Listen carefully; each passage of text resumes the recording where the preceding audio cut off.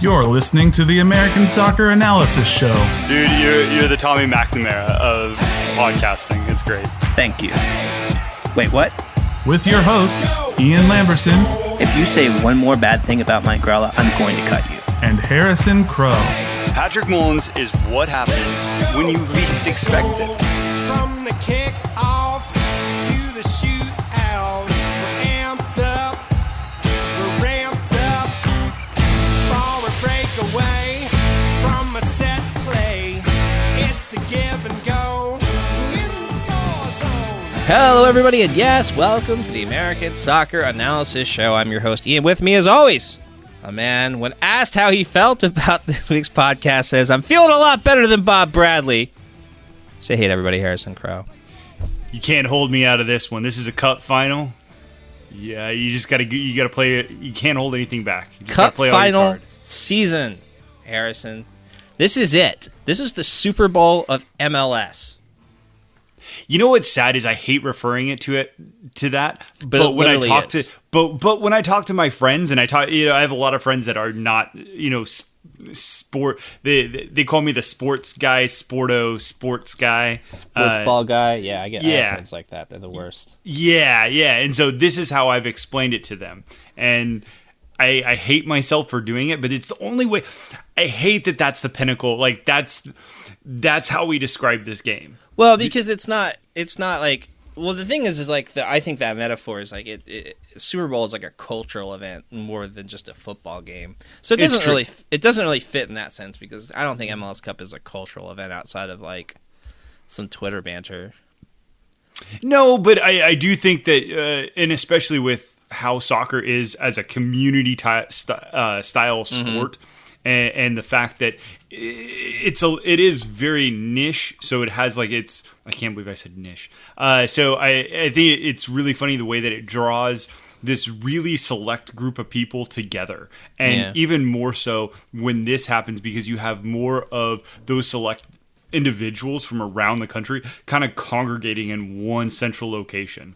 That happens like twice a year, and so I do think for our culture and narrow it down to our culture, which is a niche component of an already niche sport. Right? So it's not a big community that we have. So here. what would we call this? The mini bowl? Yeah, this is like this is the soccer bowl. Just bring back soccer bowl. I like soccer bowl from the NASL. It's been a couple of weeks, and I want to explain. Do what that, happened. please. So, before the conference finals, we recorded a podcast, and I was very I'm just going to be honest with you. I was mocked by Harrison for saying that it was going to be Seattle and Toronto. Like, I said that over and over again. Harrison, big time, just like, you're an idiot, blah, blah, blah, blah, blah. So he didn't want it released. He didn't want it released because of vanity. That's just kind of one of the things. No, I'm kidding. What happened was that we did record one, and we both said a lot of very wrong things. And then, as it turned out, it wasn't even ready to do some technical stuff. Like, it wasn't even ready to post until a day after the conference finals, and it seemed kind of stupid to post a day after this to post wrong predictions about it. So I didn't want to argue with you and Casey about this, because I think that you guys are the creative control for this, and I think that it's really important to allow you guys have your lane. Me personally, I like being wrong to some extent. I mean, I have my ego. I like to be right too. Yeah. But being wrong helps us learn, and I don't think that there's anything in and of itself. Like, why were we wrong? We weren't necessarily wrong. That's true. Because what we all outlined, and this is why I kind of wish that it was posted. Like, everything that we outlined why and how Toronto and Seattle both could win. We both didn't think Greg Vanney or Brian Schmetzer would do it. Well, and listen, I will say that more than being wrong, it was just the fact that it was a discussion about something that had already happened, Sure. and it was No, wrong. that's totally fair. Those two things combined made me think I don't really see that this is going to add a lot to the conversation. I do want to throw it out. You'll probably mention it later, but you wrote a really good article for Sounder at Heart, where you kind of your introduction was basically kind of how the Sounders got here.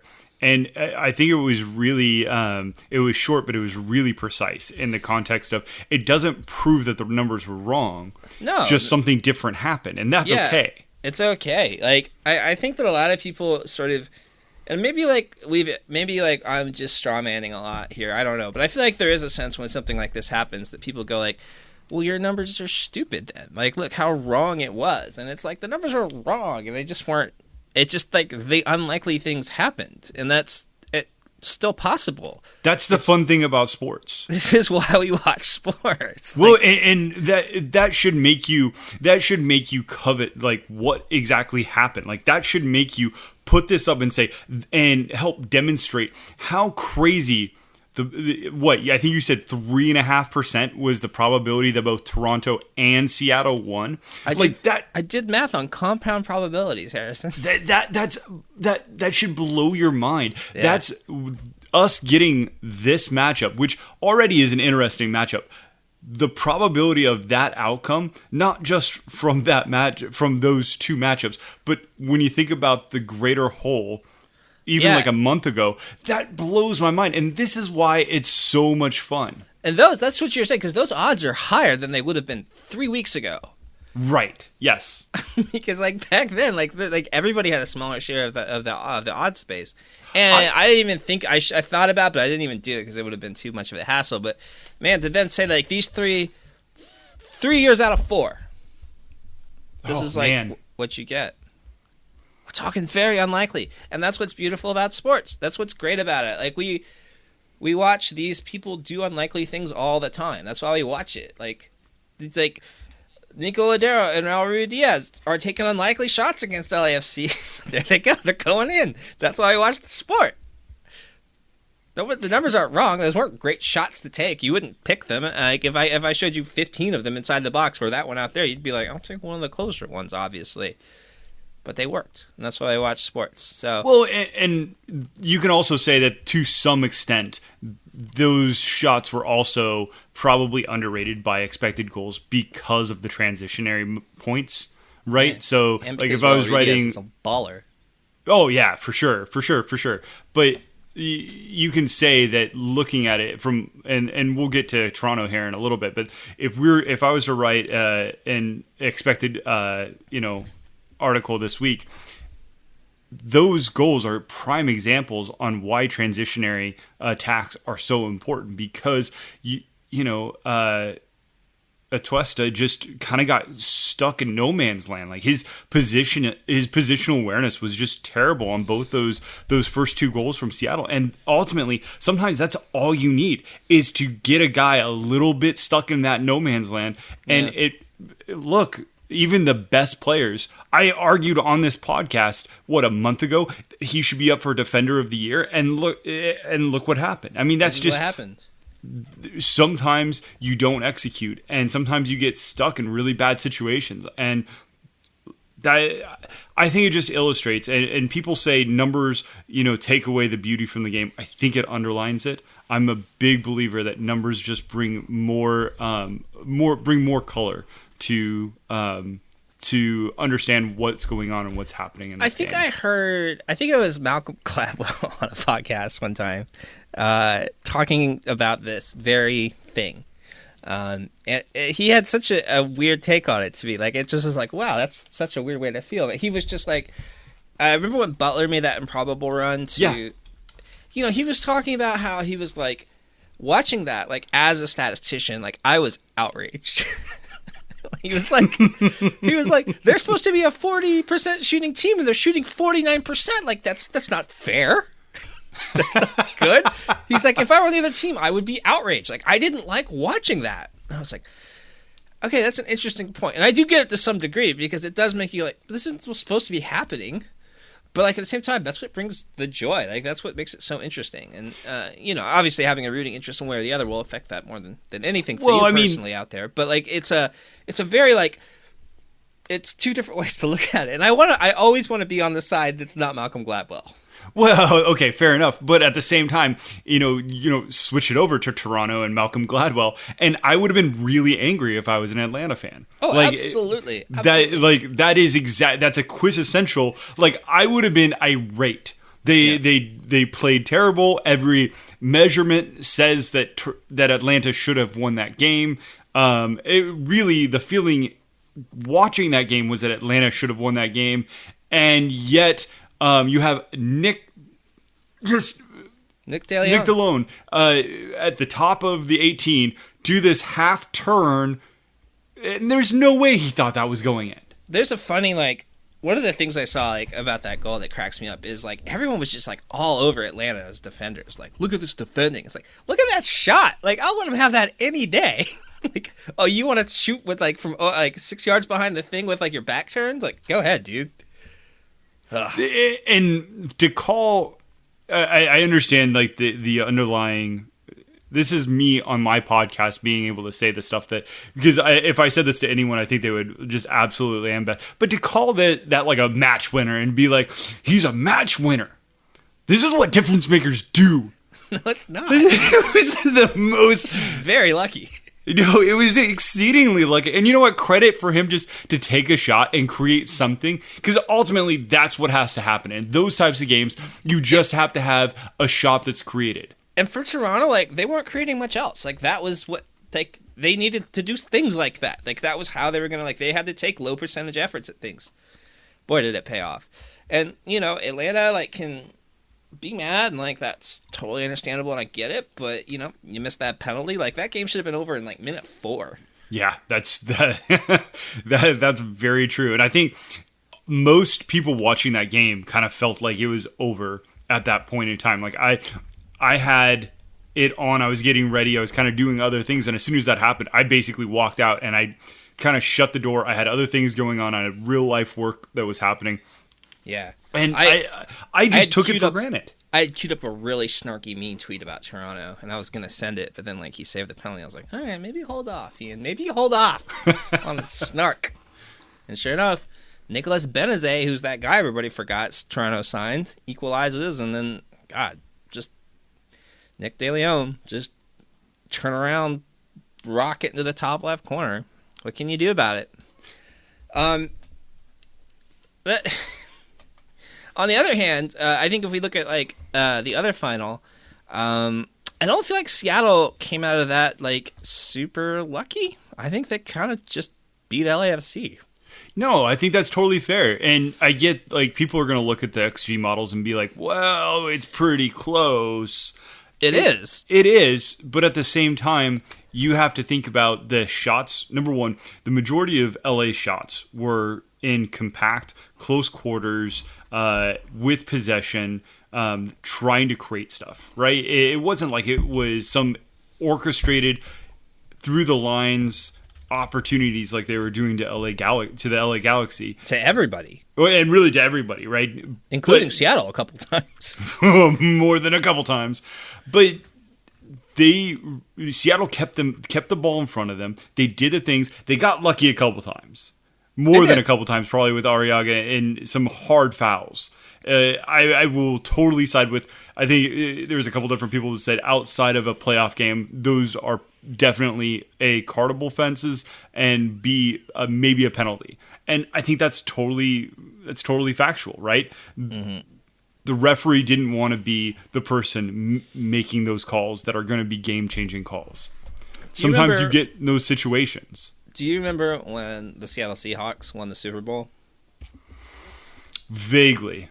I only bring this up. It's just ironic because it's also Seattle. But one of the things that they talked about after all that was that year, one of the strategies they employed was just sort of like hand checking at the line. Just do it every play because like they're not going to call it every time. Just dare the official to be that guy. And it worked out really, really well for them. See, and I'm so... That's an interesting take because I'm usually the opposite side of that. I don't allow the referee to be the one that impacts the play. That's always kind of been my mantra when I played. Mm-hmm. Play it clean, and if they beat you, they beat you. Don't be the person that.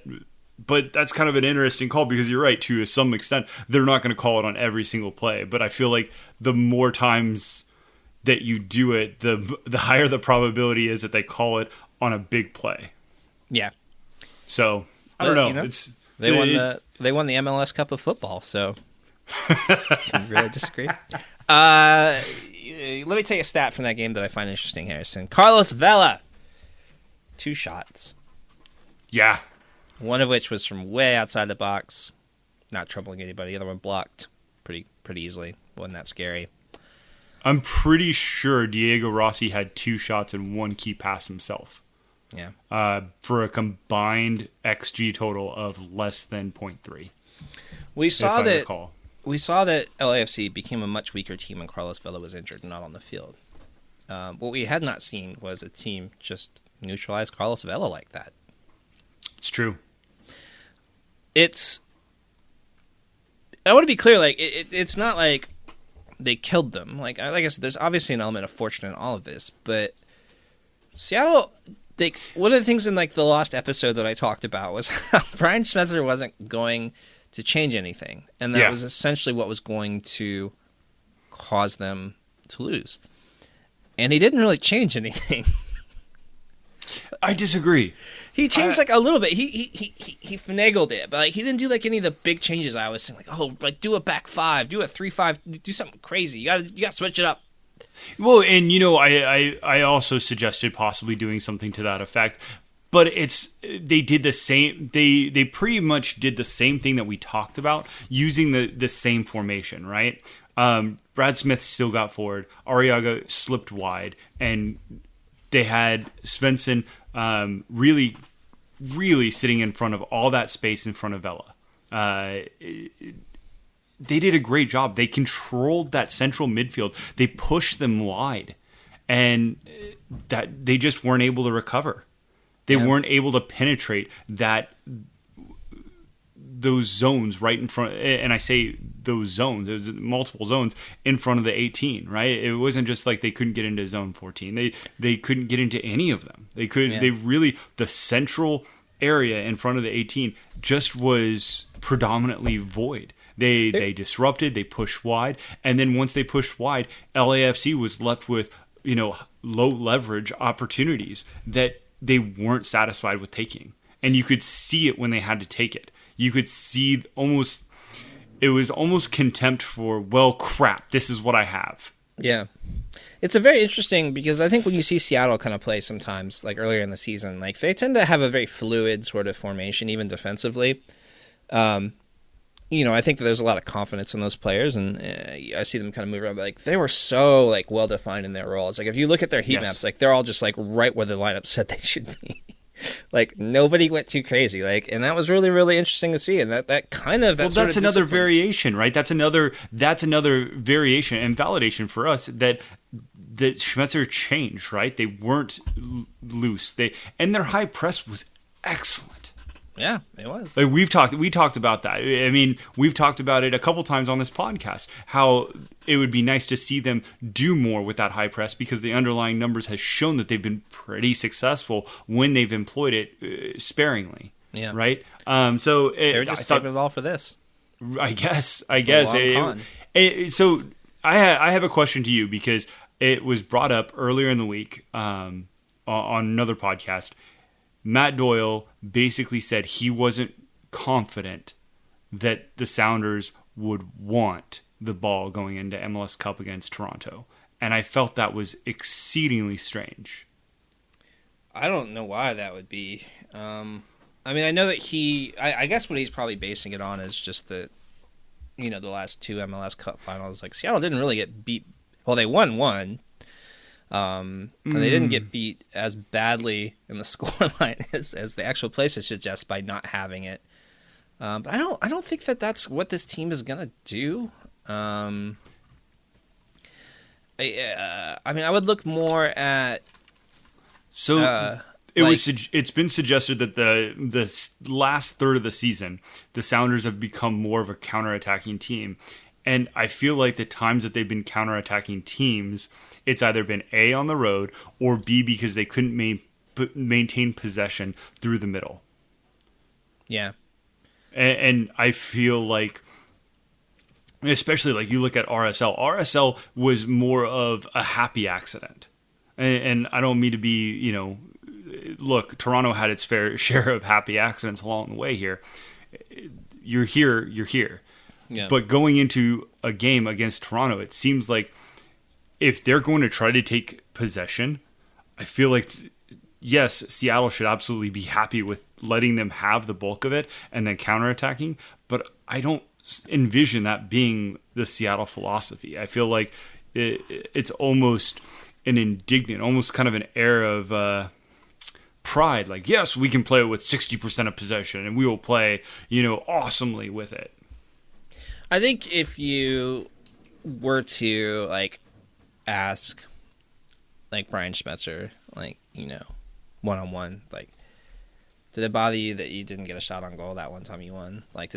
That little weird stat hangs over your head. I think he'd probably say, a little bit, yeah.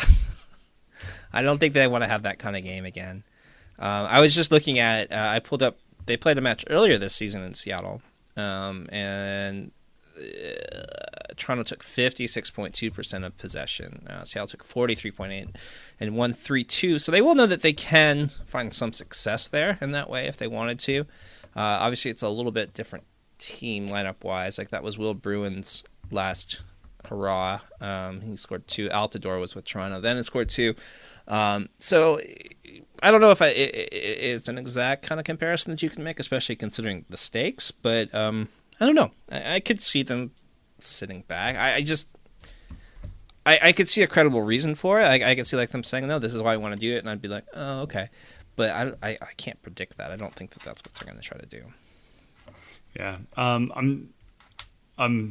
That's kind of, it rubbed me that maybe I might have overlooked, right? What we talked about, getting to something wrong, it makes you kind of wonder, okay, did I get it wrong because obviously they have a bag of tricks and I just overlooked that? Or did I get it wrong because they legitimately came out and did something that surprised us? Was that was a surprise, but it was a low probability that they were actually going to do. Yeah. Does that make sense? It does.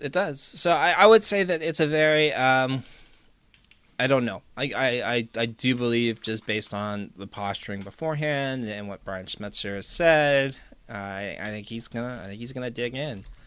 Let me ask you this question before we move on to the other conference. So this is going to be the thing, right? Do you want, if you're Brian Schmetzer, do you play Roman Torres or Arriaga? Oh, Arriaga. 100%.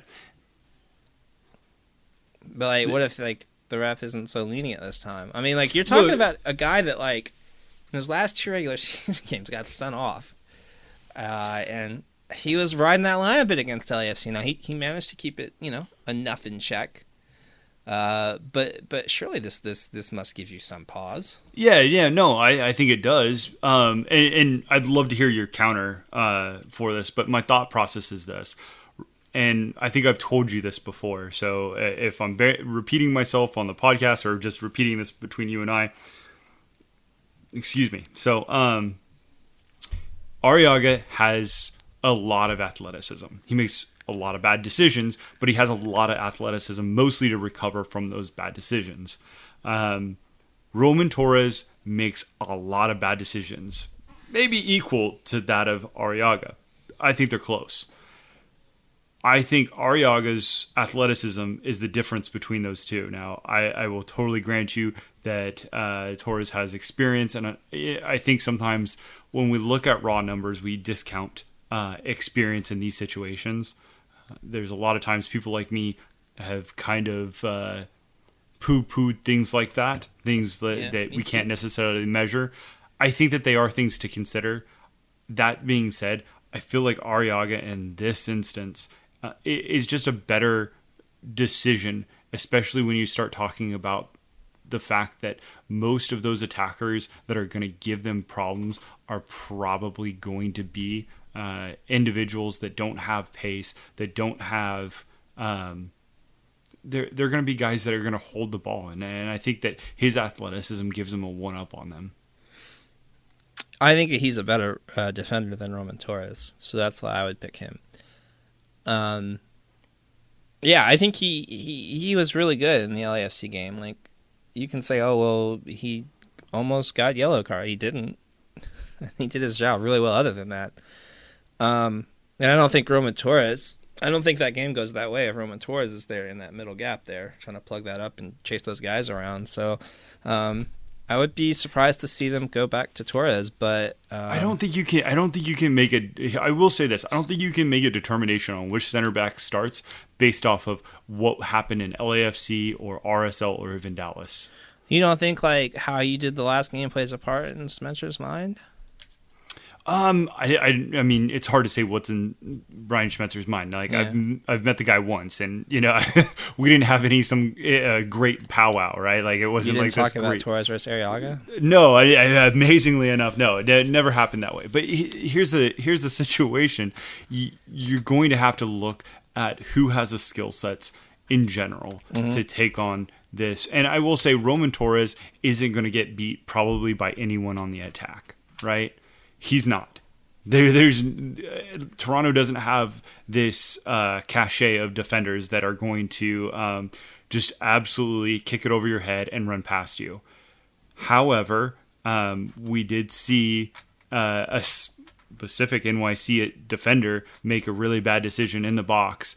And if you were to ask me who that would be, Arriaga or Torres on that side, I'd be inclined to say that would be more Torres than it would be Arriaga.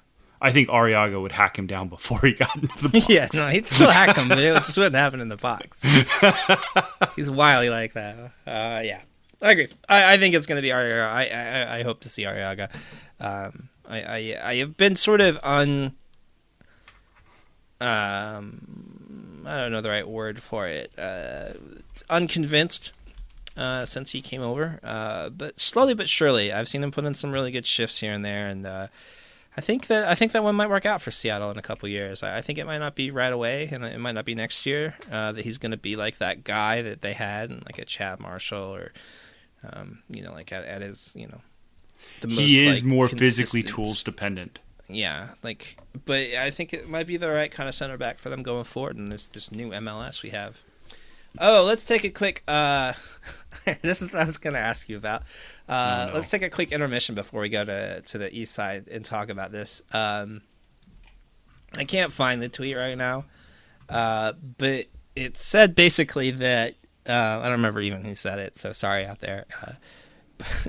After the results said MLS 2.0 is holding on for dear life. And I thought that was a really interesting thing to say because I realize I don't even know what that means now. Like, what is MLS 3.0? What is MLS 2.0? Yeah, so the lines kind of are kind of blurry, and if you ask one person, it's going to be different than the next person. Honestly, I could probably. My opinion of MLS 2.0 is more of the expansion era years, although that might even be 2.5. So I don't know. That it's all about who you talk to, right? Right, because it's like MLS 1.0 is like MLS the start. MLS 2.0 is like people showing up to games. And like I don't even know if that's fair, right? Like, do you define when your league starts by when you start actually filling up the stadiums? Well, I don't think that there's like an official designation for MLS 2.0, but I'm just saying like I think the general idea was that like once Seattle and some of these newer expansion teams started coming over and like actually people started like showing up to games, like I think that's when people said like this is a different MLS now. Well, it definitely is a different MLS, but my other question would be, and this was, talking, kind of tweeting back and forth this morning with a few different people, specifically Zach Goldman, about these past eras of MLS and where you put that delineation of that line. And it's a little bit hard because right at the beginning, like 2000, 2001, you have contraction, or 2002, you have contraction. But along with that contraction, you also have a change in the way that the game is played in terms of, wins and losses. How are points, totaled? How are tied games decided? These impact how you view teams at the end of the season, because look, nobody's going to remember, hey, they had 6 games that, this team had 6 games that went into extra time and they got 3 points versus 1 point because of that. I think it's really hard to start delineating between MLS 1.0, 2.0. I think you kind of have to judge teams within the era that they exist in. And I think to try to compare like the Miami Fusion to LAFC, it becomes really hard and convoluted because we all have different criteria. And if you think about it in today's era, we know way more about these teams on a much deeper and dynamic level than what we even knew like back then, let alone if we were to try to start digging up information now. It's almost more like a culture shift, though, isn't it? Like, than like an actual, like, I don't always think of it as like a tactical shift. I kind of think of it as like this is when like this happened, and this is like when there was like a new sort of, I don't know, like you could also say like TAM was like another era, like you started getting better players in that. I do think though that there's been multiple tactical shifts within MLS. So, I mean, even if you wanted to make the delineation between tactical shifts within MLS, I think you could probably do that too. So let me ask you this. No matter what, if we just say MLS 3.0 is Atlanta, which is just what? Just fans plus spending a lot of money on players? I'm inclined to even say that that's like 4.0. That's 4.0. Aren't Toronto and MLS 3.0? I mean, come on, like they spend more money on players than anybody.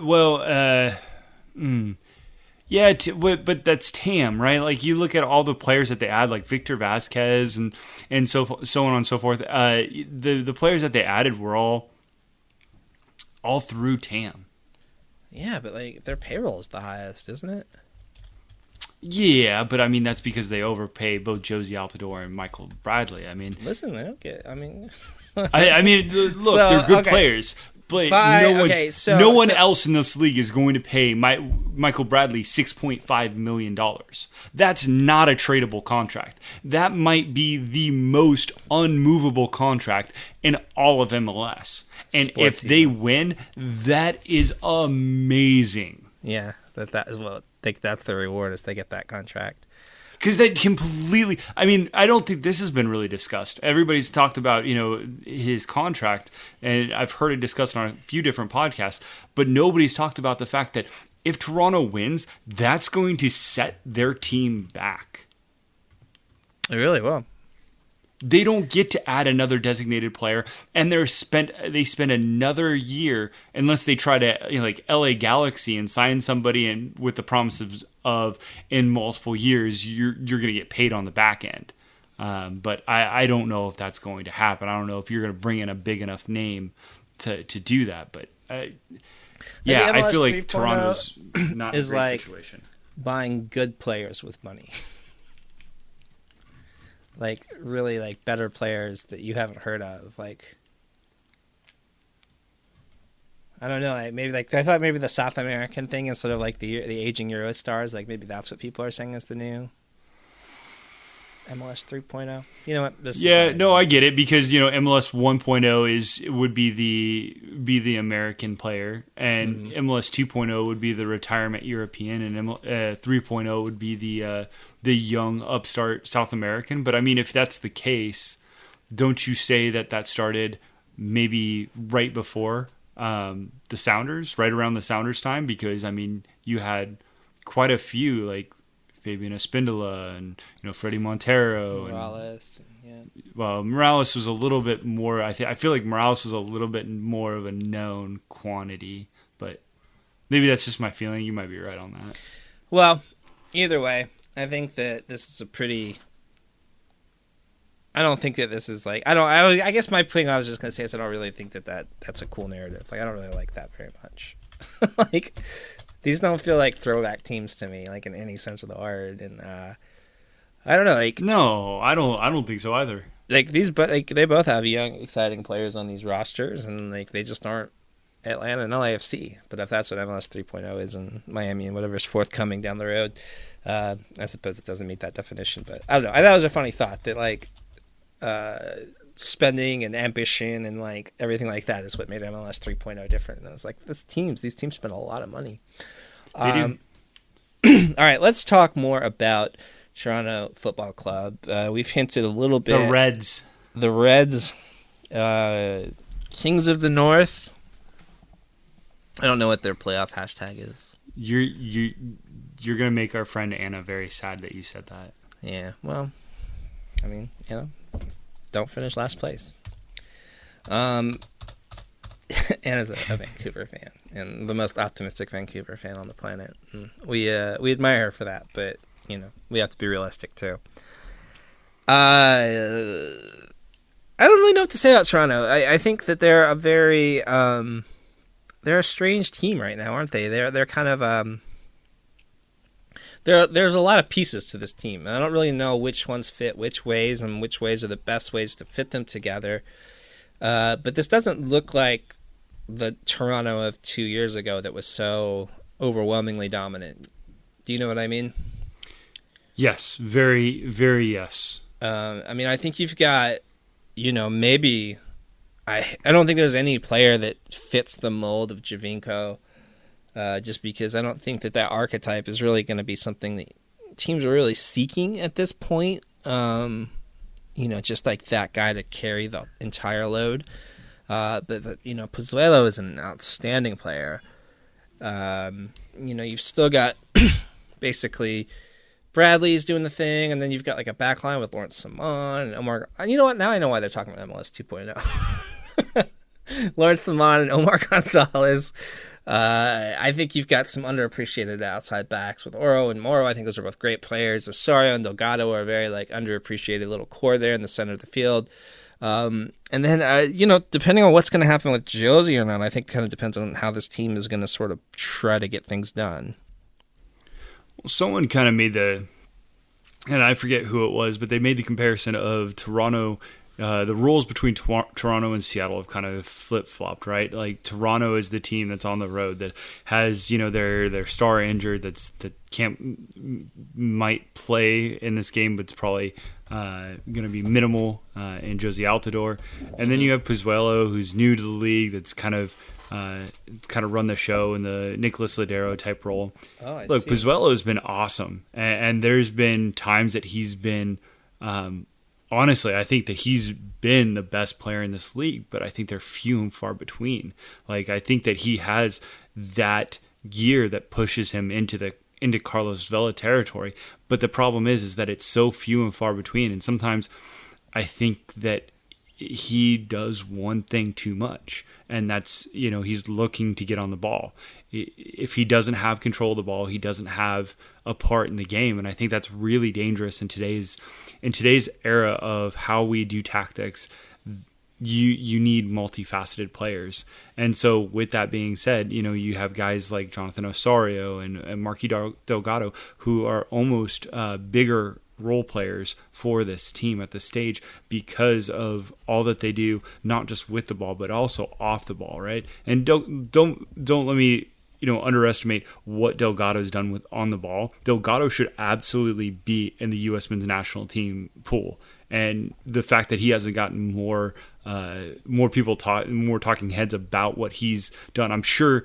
I've been really even surprised that we haven't even heard his name mentioned much in the lead up to a camp that's following MLS Cup in which he's playing. Well, but, he can't. That's why he's not going to be there, though. I mean, No, sure. But I mean, the fact that people aren't saying, oh, well, he can't be there, but he should definitely be a guy that's included on this roster. I don't hear any of that. I don't see it in my Twitter stream. I get that I have a little bit of an echo chamber, but I'm really surprised at how little I see that. And it's it's true. Like, I haven't really ever thought about him as that kind of guy, but I guess why not, right? Well, when you think about like what they are asking out of this role, and this is why I kind of feel like it's unfair. Like Christian Roldan keeps being called upon. I don't necessarily think Christian Roldan is a bad player or that he shouldn't be part of the men's national team, although that's a different conversation to be had. I think that he's being asked to play a role that I don't think necessarily suits his skill set, and I think that it's kind of almost caters Marky Delgado a little bit more. And really, honestly, if he was part of the men's national team pool, Jonathan Osorio. So yeah, I think both of those guys are going to be kind of quasi X Factor type players when you come to the narrative that they're not going to be talked about very much. Yeah. I mean, he's he's good. He's a good passer too. He got a really nice pass score, and I think it's I think he's going to be a big part, and I do think he's kind of one of those guys that goes a little unheralded, just because he's Marky Delgado, the guy that used to play for Chivas. And he's been a big part of that team for a while now. So what do you think about this backline situation here? I mean, you got some names to choose from here. And they're honestly, they're not great names. How they were absolutely burned all year, and how no team has managed to burn them is purely to the fact that they've played compact. They've played with more players in the back. They've outnumbered, and I think that's kind of helped them cut down on some situations. I think it's also helped that they've forced teams to play a little bit more direct, which has allowed them. Their center backs are a little bit more physical. They're a little bit slower, but they're also a little bit more physical. Mavinga, Gonzalez when healthy, and then also Simon are all three really good ball winners. All three really good in the air. All of them have lost a step, and they're not necessarily quick to step to the ball. I think Ruidíaz could really, really carve this team up at times. But I think on the other side of it is that if Seattle tucks in and goes route one, which, let's face it, Seattle has had a habit of doing at times during the season, that's exactly what Toronto want, because they're going to be excellent. They're going to be able to clear 95 to 96 or to 98% of all balls, and so Seattle is just hoping that one manages to kind of find its way through. And if you're in that situation, it plays to Toronto's hand at that point in time. I think they did a pretty good job of shutting down Martinez. I mean, for the most part, he was hardly at his most, productive. I think he had 3 shots, maybe 1 on target. They got cut up by Gressel. Gressel, Pitti, and Barco, all three did an awesome job. It's not as if Atlanta didn't create chances. No, they certainly did. But I'm just thinking about them and looking at okay, this is your focal point striker, and Seattle really do rely heavily on Ruidíaz for these kinds of things. Do you think that Morris, Lodeiro, and Jones, I guess probably are going to be able to shoulder that Barco? I think Morris can. I absolutely think Morris can. And I think that you'll probably see them. You'll definitely see a lot of double teaming of Ruidíaz, and I think that it's going to have to be Morris. I think it's going to have to be Jones that step up and take a big chunk of this game, because ultimately you look back at NYC, you'll look at the Atlanta game, you look at DC United, and how they've handled the game predominantly is they've chosen to pick out one player and pick on him and just completely shut him down. Against NYC, they did against Maxi, right? They really did a great job of just suffocating Morales and preventing him from turning and being able to pass. I don't know if they can do it to both Lodeiro and to Ruidíaz. I think they're going to have to pick one, to be perfectly honest. And I think that if they're not careful, especially with Bradley, he could overplay their hand, and it could create more space for Seattle if in a missed opportunity. But they did a really great job shutting down that transition for NYC and just boot to the face, man. That first half was really excellent, and if they could repeat that, that's ultimately what they're going to try to do. Yeah. So, well, what do you think is going to happen, Harrison? It's about execution, and it's kind of a cliche, but Seattle executed a perfect game plan against LAFC, and while LAFC had a chance to win, it was less substantial because their win percentage was a lot less because Seattle executed it. They got every break. They got every single. So that being said, Seattle could execute a perfect game plan against Toronto, and Toronto still can win. And likewise, like Toronto can execute a perfect game plan, and a couple things go their way. I think this is a really close game. I really do. I think that I think Seattle have a little bit of steam on this just because A, they're playing at home, and B, because they have they have a healthier squad.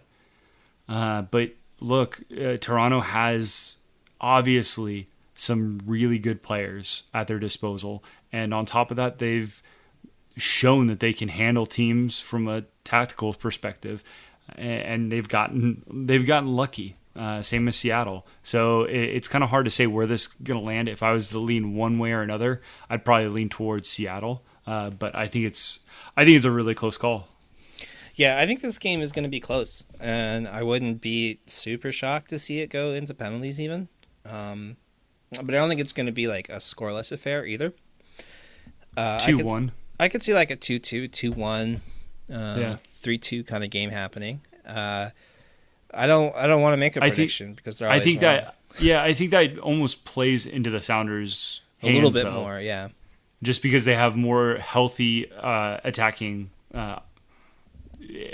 players at their disposal, right? Mm-hmm. But I think it's going to be one of those things where it's so cliche, but yeah, it's not just execution, but it's not doing a stupid thing too. And so like if you give up penalty or get yourself sent off, or that's really hard to do in an MLS Cup final, but it's happened. We've seen it happen, right? You do that, and that just changes everything. So I don't know. It's going to be interesting to see which team if both teams sort of like play a little more cagey because of that, or like, is it going to be the swashbuckling side that comes out and does this and, just like devil may care approach and just play your heart out or whatever. I don't feel comfortable making a prediction on this one. I think my head definitely says Seattle, but my head has been wrong significantly, like so much lately, that I don't want to go on the record with anything. So I'm gonna call a very nice game where both teams try their best and everybody learns something. Hey, so we're gonna get together here this weekend, right? That's true. We're like going to hang out together. Yeah. It's crazy. It won't be like this weird like meetup that happens for 5 minutes and then I bail on you. That's true. So yeah, we're gonna try to do a live podcast at a bar in Seattle. Just gonna set an iPhone out and just talk. Yeah, just talk. Really get into it and get real drunk. And no, I'm kidding. I don't think anyone wants to hear that from you. No one's gonna hear that. That's not gonna happen. But it will indeed be rad. Let's talk about kind of what is going to happen with this show going forward. I know we probably should discuss this off air first. But as we go into this off season, we're not going to go away. We're probably not going to be doing a weekly show to update you on nothing for a couple months. But we'll definitely do a season review like we've done in the past. Try to review every team.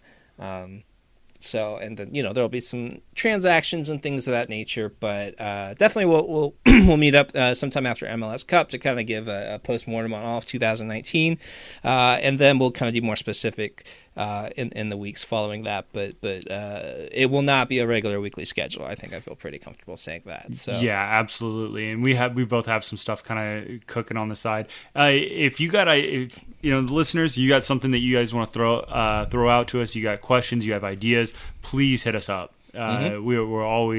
We really are listening and mocking you most of the time. No, never. That's all, man. All right. Thank you for listening. Thank you, as always, to my colleague, Harrison. You can find him on Twitter at Harrison_Crow. You can find me on Twitter at a handle for Ian. Follow American Soccer Analysis. That's at Analysis Evolved. And please visit the website, www.americansocceranalysis.com. Really cool article up right now from Jared about sports business. that's underselling it. It's about a lot of things. It's really, really cool. You need to read it if you are interested in like how franchise valuations and the economics of those sorts of things go, and why maybe MLS isn't such a Ponzi scheme, and investing in it might make some sense, or maybe it is. It's a cool article. Check it out. We also have a couple of interesting roundtable discussions. I really like the last one we did where we talked about home field advantage, which is just kind of everybody on the ASA staff just kind of like free-form ideas, trying to like work out stuff and interesting problems. I think those are really cool. So check that out as well. That's it, guys. Enjoy MLS Cup. If you're in attendance and you see me, you won't know what I look like, but if you hear my voice, you can come over and say hey. Same thing for Harrison, I guess. Otherwise, we'll be back with you in a couple weeks. Until then, enjoy the Super Bowl of MLS Soccer.